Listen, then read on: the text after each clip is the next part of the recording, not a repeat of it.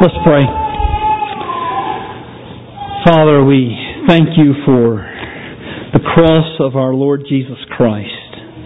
May it be our glory ever after.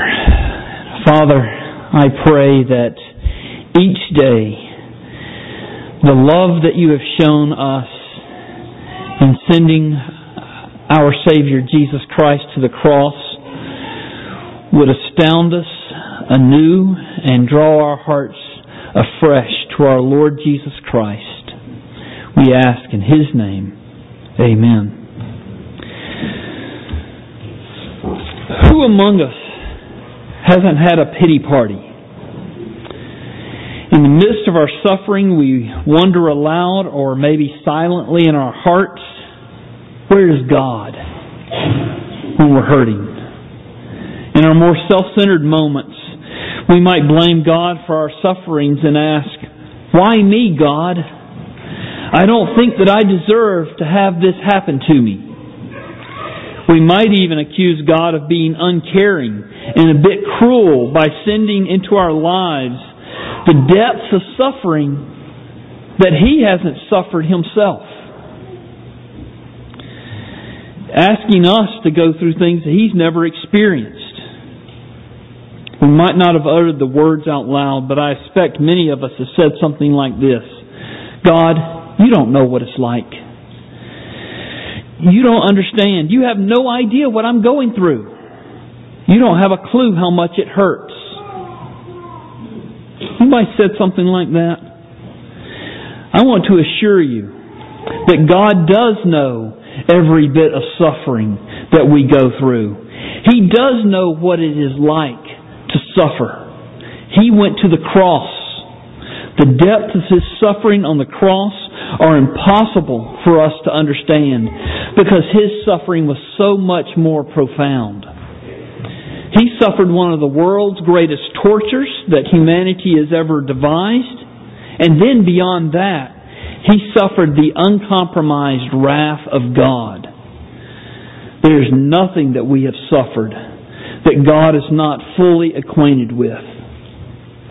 Furthermore, the fact that Jesus went to the cross assures us that the trials that God sends into our life are not uncaring and cruel, but are instead gifts from our loving Father to help us grow closer and closer to Him.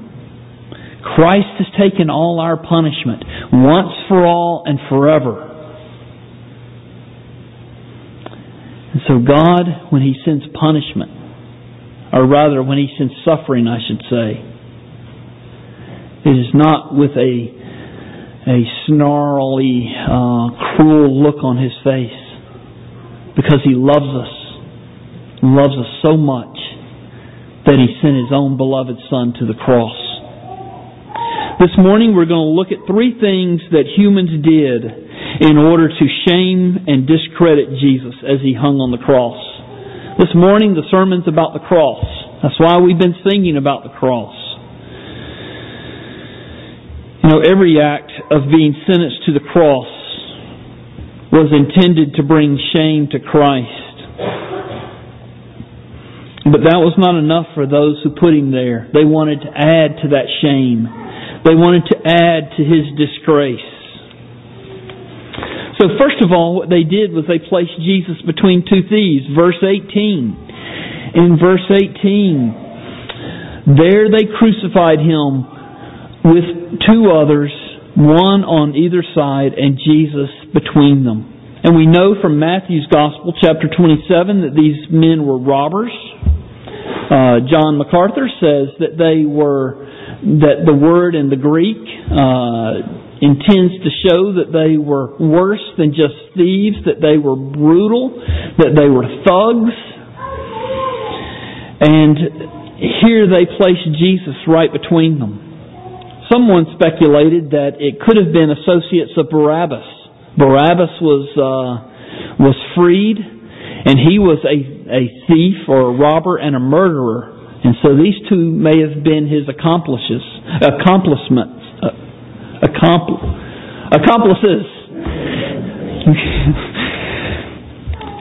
Anyway, so who knows? They certainly were robbers. They were bad fellows, and it appears that they put Jesus in between them to make an association. This guy's a robber. This guy's a robber. This guy must be really bad. He's right in the middle of them. Little did they know that their mind game in trying to convince the crowd that Jesus was this horrible person, their little mind game was fulfilling prophecy. 700 years before Christ was born, Isaiah 53 verse 12 says, He, talking about the Messiah, poured out His soul to death and was numbered with the transgressors. Yet He bore the sin of many and makes intercession for the transgressors. What was to bring shame to the Lord Jesus Christ? What was to discredit Him in the eyes of the crowds that were there watching Him be crucified? Actually, instead of bringing Him shame, it proclaimed the beautiful grace of our Lord Jesus Christ. His being crucified with these guilty thieves confirms to us that He came to save not the righteous, but sinners.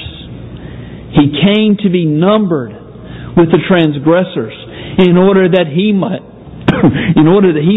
save transgressors, in order that He might save sinners. There's such shame in confessing your faults and openly confessing your sins. And so many try and put on an act and demonstrate that they have everything in order, that they are too upstanding to be considered a miserable sinner or a transgressor. Jesus did not come and hang on the cross for the morally upstanding. He came to hang on the cross for sinners, for people who know that they fall short of God's grace and God's glory, that they fall short of God's righteousness, and that they only have one hope of salvation, and that is in Jesus Christ alone. Christ came to save people who know that they only have that one hope, and that hope is in the shed blood and in the perfect righteousness of Jesus Christ our Lord. Not only did the position of thieves, as they hung there on either side, serve to bring shame to Jesus, but the words of these robbers, these thieves, also serve to bring shame on Christ. Matthew's Gospel said that both thieves hurled insults at Him. This is amazing to me. They're hanging on the cross, and I've gone over in other sermons how one of the most difficult things about the cross was you're hanging there suspended and you can't get enough air in your lungs. And so the only way to get air in your lungs is to push up with your feet. But your feet are nailed to the cross. And so you're pushing up on that nail, bringing the full weight of your body to bear. And it's ripping your skin. How terrible that must be. But you can't breathe otherwise. And here these two robbers, using the precious air in their lungs to spill out insults toward Jesus Christ. I would think if I were hanging on the cross as one of those thieves, I would find something better to do.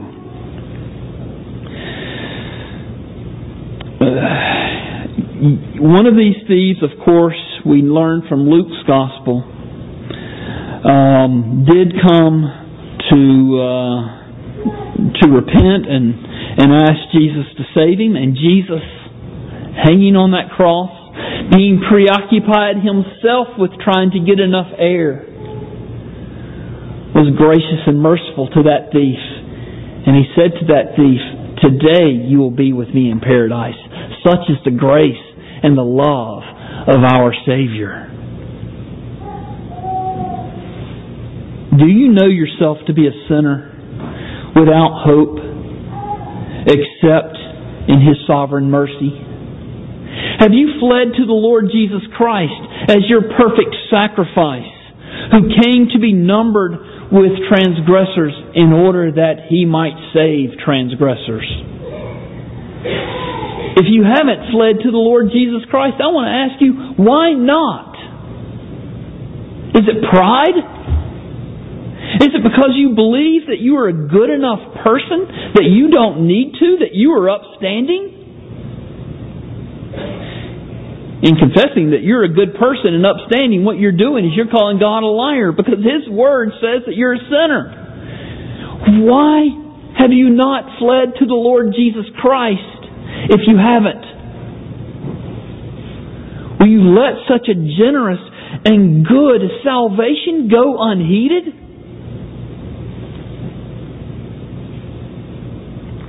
There was another way that there were attempts to shame and discredit Christ, and it's found in verses 19 through 22. Pilate also, verse 19, wrote an inscription and put it on the cross. It read, "Jesus of Nazareth, the King of the Jews." Many of the Jews read this inscription, for the place where Jesus was crucified was near the city, and it was written in Aramaic, in Latin, and in Greek. So the chief priest of the Jews said to Pilate, "Do not write the King of the Jews, but rather, this man said, 'I am King of the Jews.'" Pilate answered, "What I have written, I have written." Pilate wrote this inscription, had it affixed to the cross. Every commentator that I referenced said that Pilate did it to humiliate Jesus. So I'll go along with them. As we know, however, this attempt to belittle Jesus actually proclaimed eternal truths. Jesus Christ indeed is King of the Jews. No matter how badly the religious leaders here in our passage wanted this not to be so, that they wanted it to be, He simply said He was King of the Jews. They didn't want it to be so, but no matter how badly they did not want Him to be the King of the Jews, they surely found out at their death that He indeed was King of the Jews. In fact, He is King of the universe. It could have been truthfully written above the cross, "Jesus of Nazareth, King of the universe." And He's King of the universe right now. He rules over all nations, over all kingdoms, over all peoples, over all families, and over all individuals right now. Do you bow to His lordship?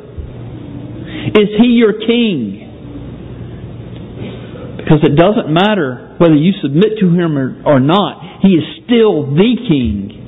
So I ask you again, is He your King? Are you willing to lay your life bare and entrust yourself to Him fully and completely?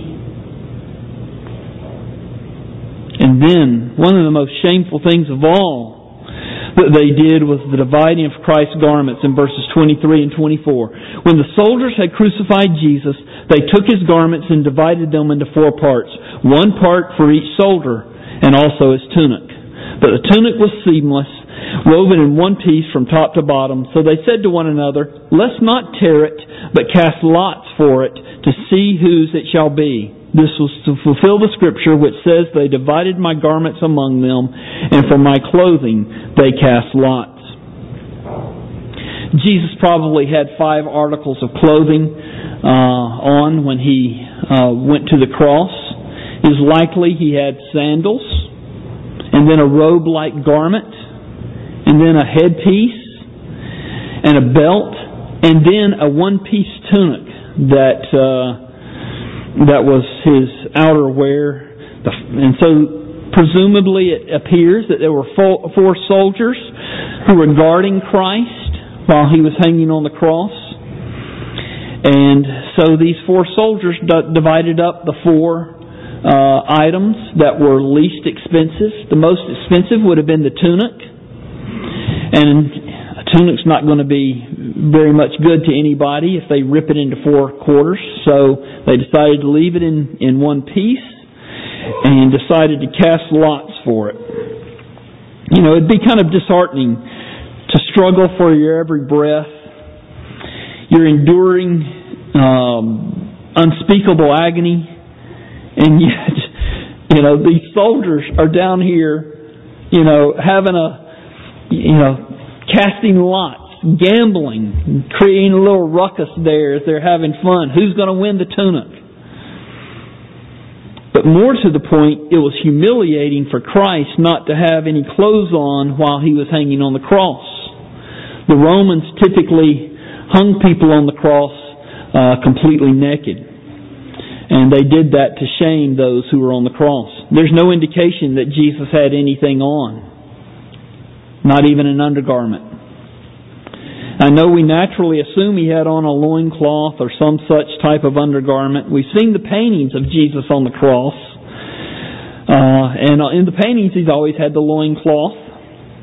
I led a person to Christ in college. And about a few minutes after he came to Christ, and he's got this real glow that he's met the Lord Jesus Christ, his sins are forgiven, the first question he wanted to ask me was, why didn't Jesus ever smile? What are you talking about? Of course Jesus smiled. He said, no, He didn't. I've never seen a picture of Him smiling. And we've seen the pictures that people have drawn, and it influences how we read the Scriptures. I know there's going to be no frustration whatsoever up in heaven. There's going to be no sense of exasperation that we'll ever feel once we get to heaven. But I imagine Moses is very tempted to be frustrated and be exasperated, especially this last 40 years of eternity. Because I'm sure every day up in heaven people are coming up to Moses saying, you don't look like Charlton Heston. Satan pulled no punches in trying to shame our Lord Jesus Christ. We often talk about the pain and the punishment of the cross. But it's easy to forget the ugly shame that was heaped upon Jesus while He suffered those torturous hours there on that torturous cross. But as we consider the shame and consider the fact that He endured it for us, it must encourage us as we call to mind Hebrews chapter 12, verses 1 and 2. Picking up halfway through verse 1, it says, let us run with endurance the race that is set before us, looking to Jesus, the founder and perfecter of our faith, who for the joy that was set before Him endured the cross, despising the shame, and is seated at the right hand of the throne of God. He endured the cross. He despised the shame of the cross. Why? For the joy set before Him. The joy set before Him was twofold.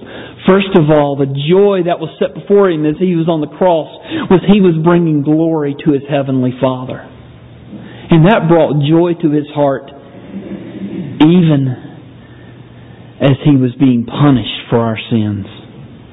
Sorry, that's my phone. I left it from Sunday school. I was using it for a clock. And then the second thing that brought Jesus glory, or brought Him joy, was us, our redemption. God doesn't take pleasure in the strength of a horse or in the strength of a man's legs, but He takes joy in those who fear Him, in those who trust in Him. And so as He was on the cross, His joy was His Father, and His joy was us. He loved us so much that He endured the suffering and the shame. He is such a good Savior. I cannot imagine any of you having to stand before the judgment seat of God and to answer to Him why you did not trust in Jesus Christ when He is so good to us. If you're not trusting Him wholeheartedly, no matter your reasons, you are testifying to yourself just how hard your unredeemed heart really is. That you would turn a blind eye and a cold heart toward a Savior who loves you this much.